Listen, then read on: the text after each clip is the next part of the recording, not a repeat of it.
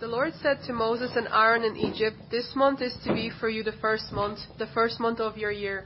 Tell the whole community of Israel that on the 10th day of this month, each man is to take a lamb for his family, one for each household.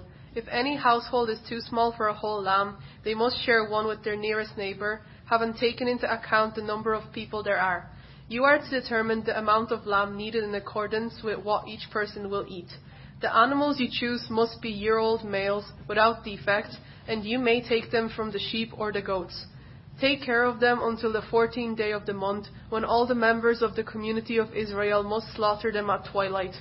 Then they are to take some of the blood and put it on the sides and tops of the doorframes of the houses where they eat the lambs. That same night they are to eat the meat roasted over the fire, along with bitter herbs and bread made without yeast. Do not eat the meat raw or boiled in water, but roasted over a fire, with the head, legs, and internal organs. Do not leave any of it till morning. If some is left till morning, you must burn it. This is how you are to eat it: with your cloak tucked into your belt, your sandals on your feet, and your staff in your hand. Eat it in haste, it is the Lord's Passover. On that same night I will pass through Egypt and strike down every firstborn of both people and animals, and I will bring judgment on all the gods of Egypt. I am the Lord. The blood will be a sign for you on the houses where you are, and when I see the blood, I will pass over you. No destructive plague will touch you when I strike Egypt. This is a day you are to commemorate. For the generations to come you shall celebrate it as a festival to the Lord, a lasting ordinance."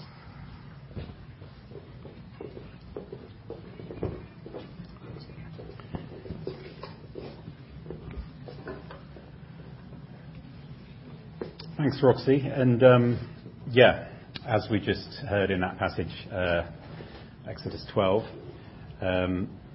basically what we're going to talk about today is Jesus, and just to draw some sort of parallels to Jesus and the Passover lamb.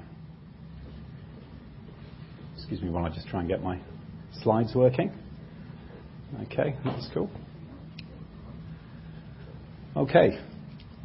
So, just to give some context to that, I think it's really important for us as Christians to go through the whole of the Bible, not just the New Testament. I know the New Testament is all about Jesus, and the New Covenant is what really applies to us.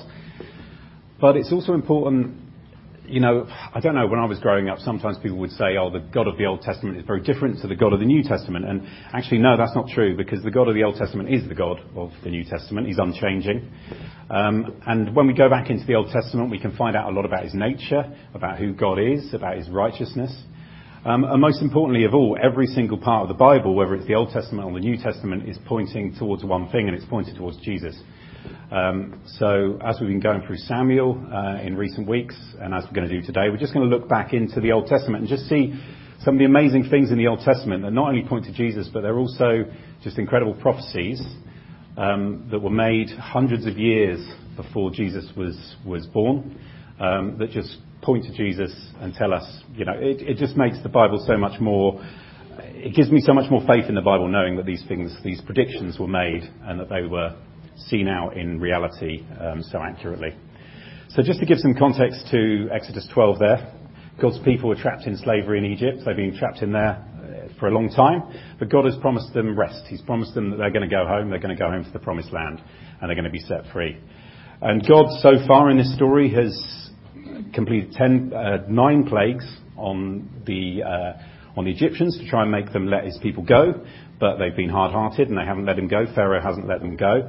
But it's this 10th plague, this final plague, that God knows is going to be decisive and is going to make Pharaoh change his mind. And this is the plague of the firstborn. So Exodus 11:4 says, "This is what the Lord says, about midnight I will go through Egypt. Every firstborn son in Egypt will die." And as we read later on, it says, "Then you will know that the Lord makes a distinction between Egypt and Israel." So what exactly is going to set them apart?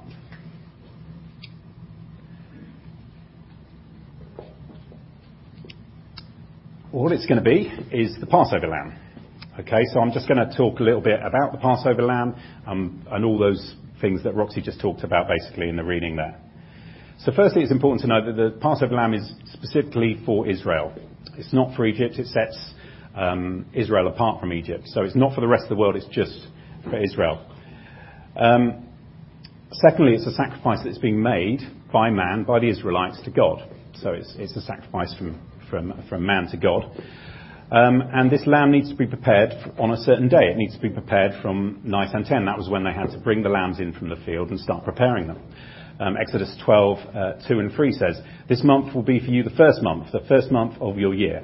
Tell the whole community of Israel that on the 10th day of this month, each man is to take a lamb for his family, one for each household."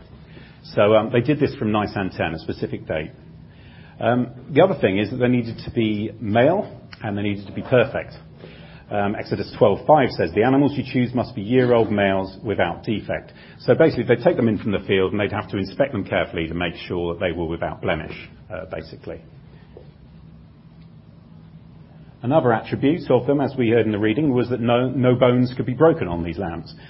Do not break any of their bones, it says in Exodus 12:46.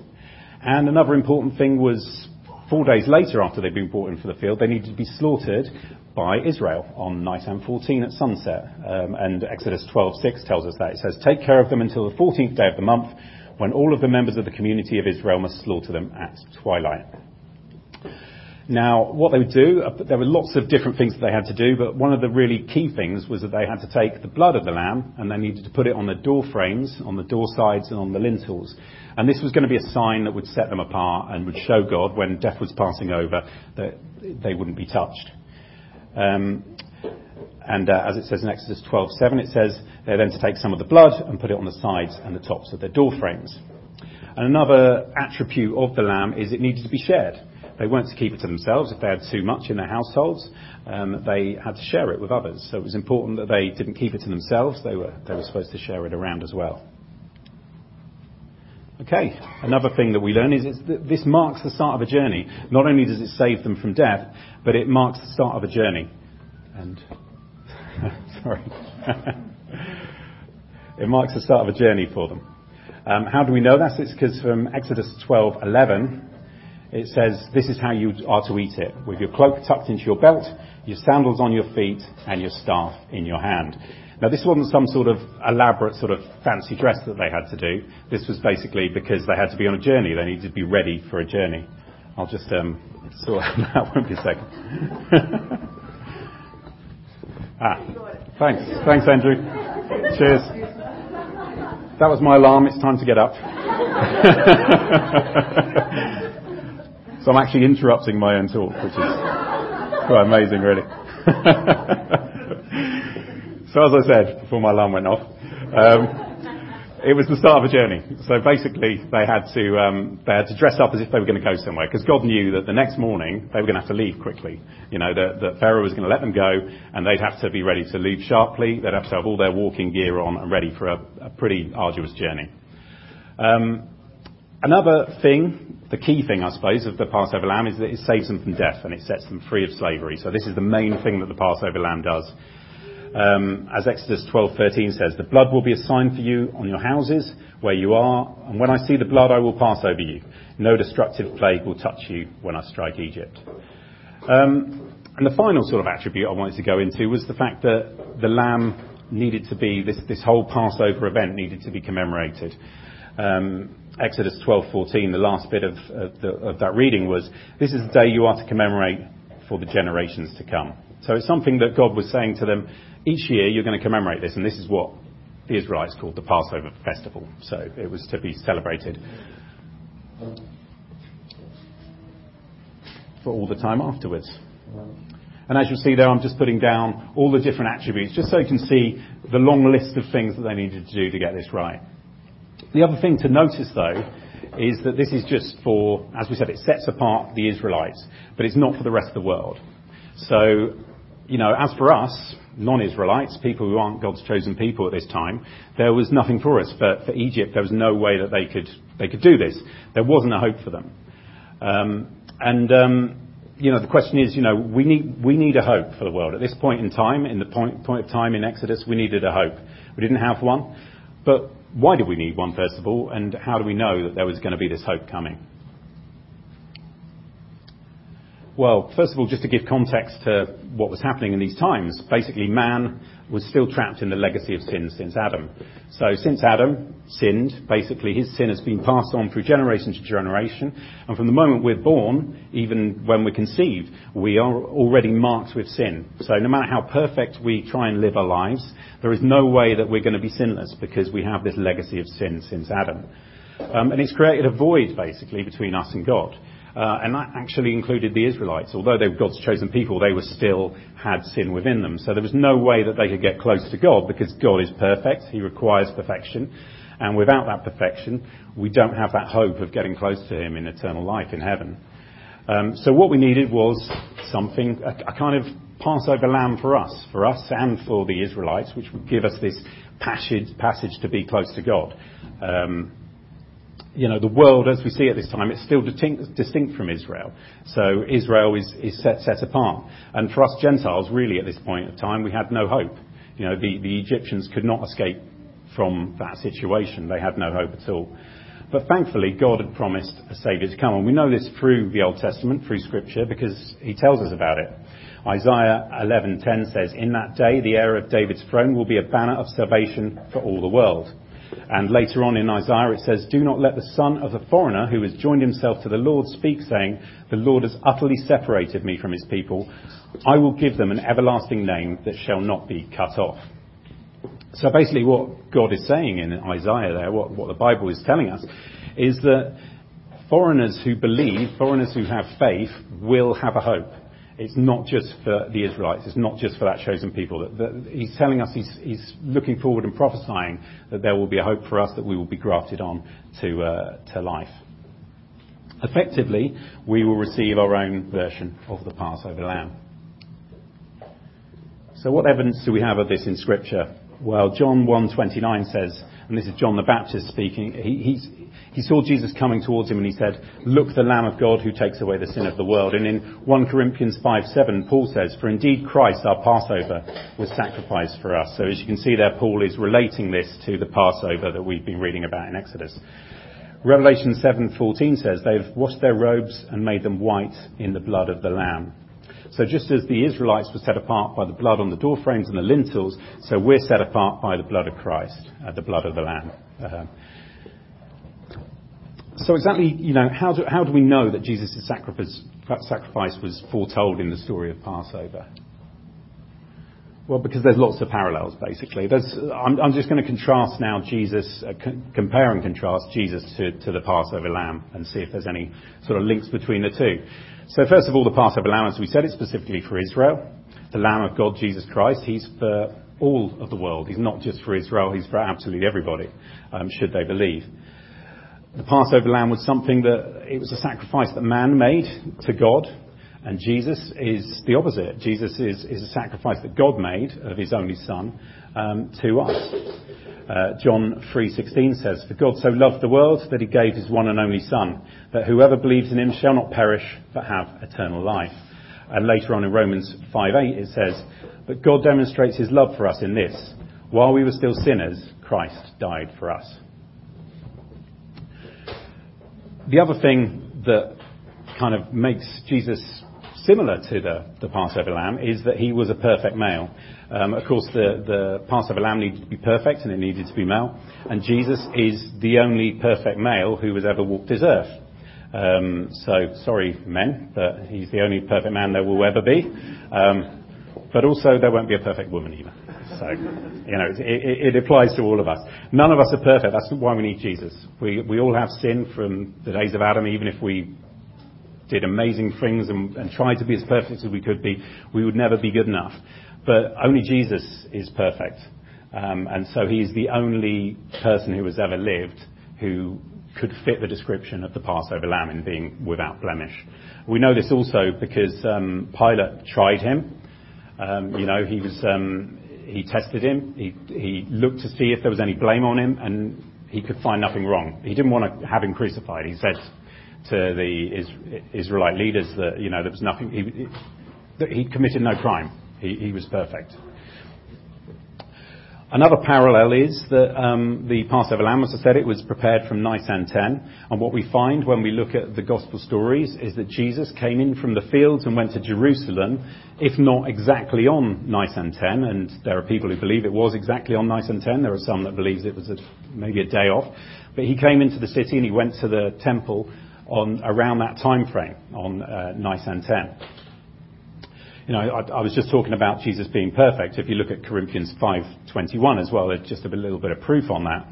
It says, he made him who knew no sin to be sin on our behalf so that we might become the righteousness of God in him. So that's just another bit of biblical proof there that Jesus is indeed perfect. More parallels.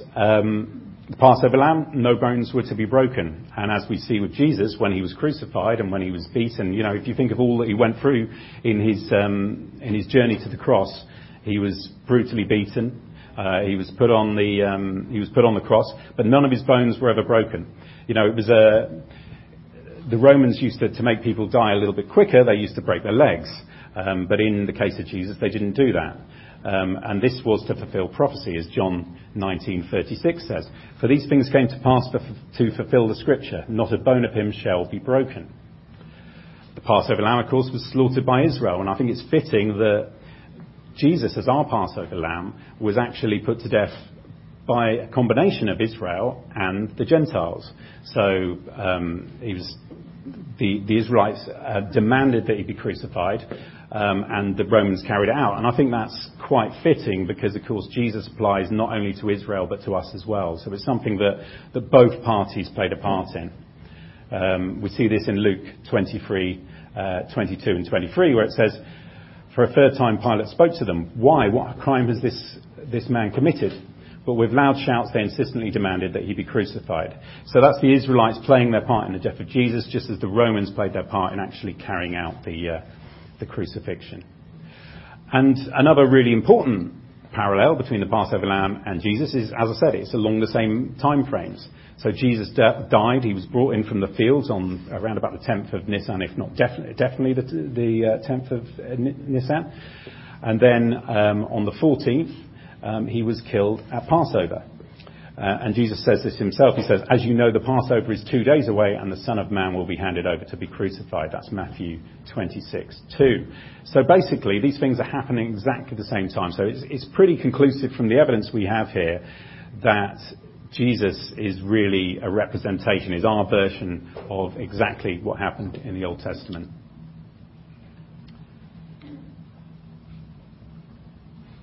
Okay, we talked about the Passover lamb and how that needed to be shared from house to house. In the same way, the Lamb of God, we have been given a great commission. You know, we've been given our freedom. We've been given freedom from death. We've been given freedom for the world. And as a result, through our gratitude for that, we're supposed to share that message with others. We're not supposed to keep it to ourselves. We're not supposed to keep the message of Jesus and the good news of Jesus to ourselves, but we're supposed to also share that from house to house to save others. Also, you remember, they were set apart by the blood on the frames of the door and on the lintel of the door.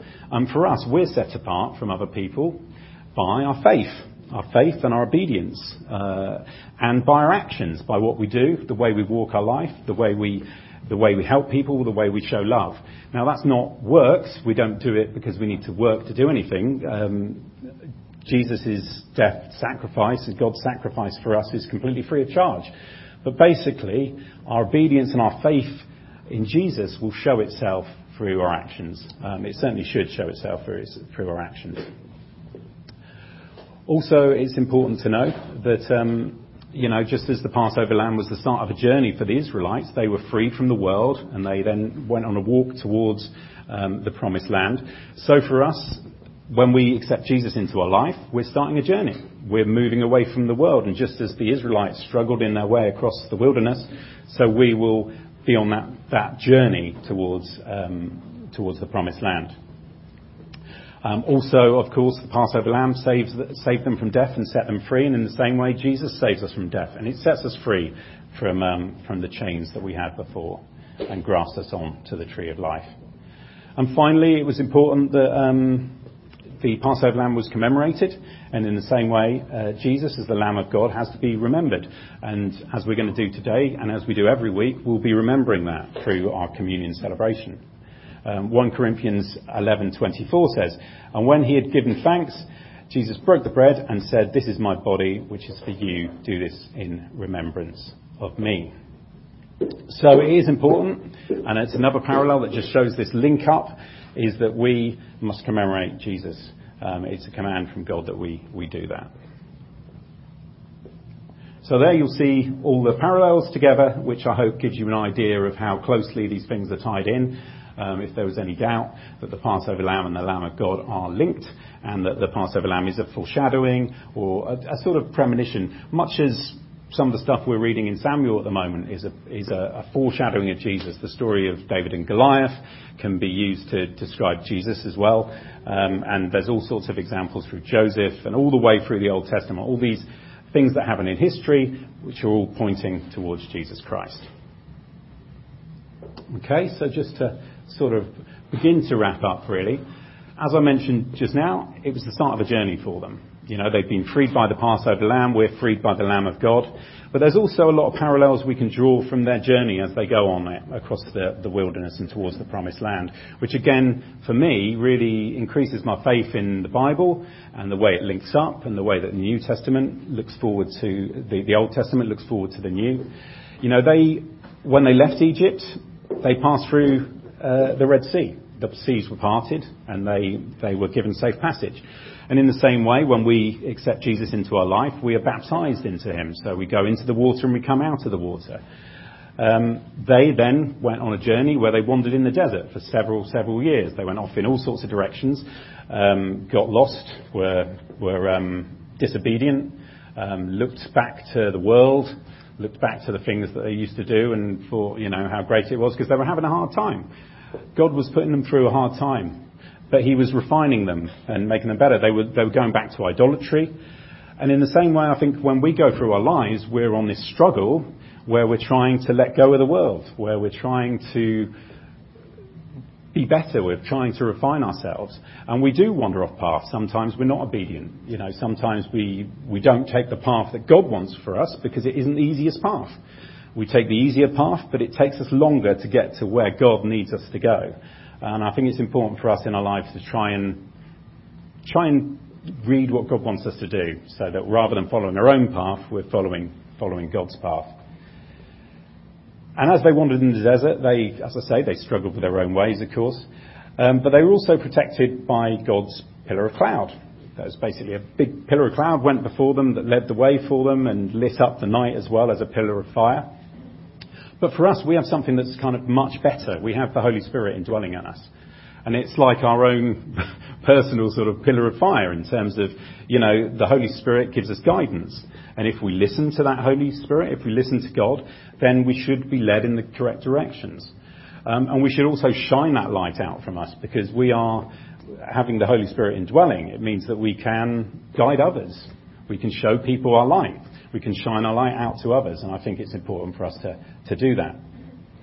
But I think one of the most amazing sort of parallels between these two stories, really, is the fact that when they came to the end of their journey, when they finally got to the Jordan River and they were about to enter into the Promised Land, you know, we would have thought that probably Moses would have taken them into the Promised Land. But what we find is that Moses wasn't able to do that, and that wasn't God's plan. Because Moses represented the law. He represented the Ten Commandments and the Mosaic Law. He wasn't able to get them into the Promised Land. In fact, he had to hand over, and God's plan was not for Moses to lead them into the Promised Land, but it was for somebody called Joshua to lead them into the Promised Land. And what's amazing about that, in my opinion anyway, is that Joshua in Hebrew is Yeshua, which when translated to Greek is Jesus. So you have God choosing somebody called Joshua with the same name, basically, effectively, as Jesus, is the only one who can lead them into that promised land. All the law, Moses, the representation of the law, can't get across that river. The only one who can get across that river and can take them across that river is Joshua, meaning Jesus. And finally, another amazing parallel, in my opinion, is that they crossed the Jordan at Passover time. So on Nisan 10, they crossed over, the seas were parted, and they crossed over the Jordan River. Actually quite close to where Jesus was baptized and where John the Baptist did his baptisms. So I think it's just incredible. For me, it gives me a lot of faith in the truth of the Bible. You know, to see these things that were written many, many years ago coming to pass through Jesus is incredible. And what makes it more incredible for me is that, yes, you could say, well, okay, they made it so that Jesus was the same as the Passover lamb. Somebody else wrote it and it all fitted perfectly with what they'd written before. But that doesn't really make sense, because for the Israelites, there was no vested interest in Jesus being their saviour. They rejected their saviour, in fact. They didn't see their saviour. Many of them didn't see that this was the fulfilment of prophecy. So there is no reason for the Jewish people to write this conclusion to the story, because for them, they saw their saviour as being someone who was going to come, destroy all their enemies, give them an amazing life, and set them free. And of course, it didn't happen quite in the way they expected. In the same way, you wouldn't say there's a vested interest for the Romans to make up the story of Jesus, because if you look at the story of Jesus and you actually look in the Bible, there is nothing in the Bible that would point towards anything that is positive for the Romans. It doesn't paint them in a great picture.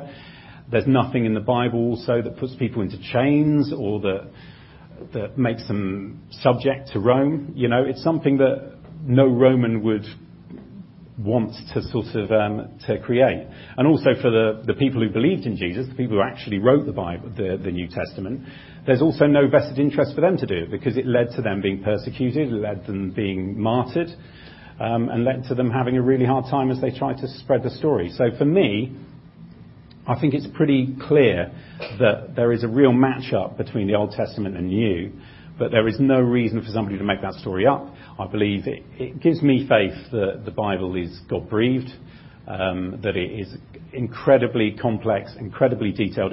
You couldn't get all these attributes correct without making one mistake, leaving something out. But this is incredibly joined up, and I think that gives me a lot of faith, basically, in the Bible, certainly. Okay, so just to wrap up, I wanted to give you a challenge, basically. I mean, we talked about the Holy Spirit is there to guide us. All our journeys are different as we go across the wilderness towards the Promised Land.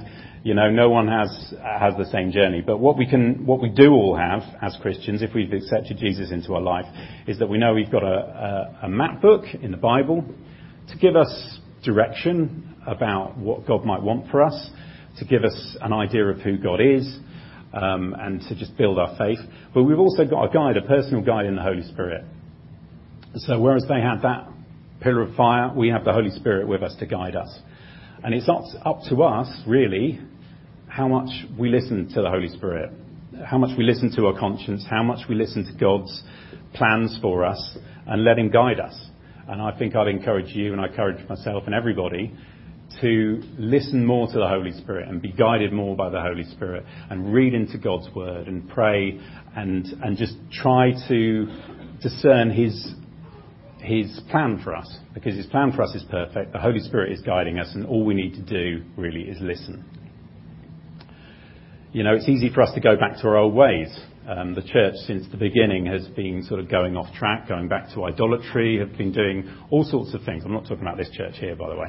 The church, although we're not perfect, but the church as general, from the very early days, even when Paul was around, he was having to try and get them back on track. And it's hard for us to, when we're living in the world, not to be sort of influenced by the world. So it's important for us to avoid looking back.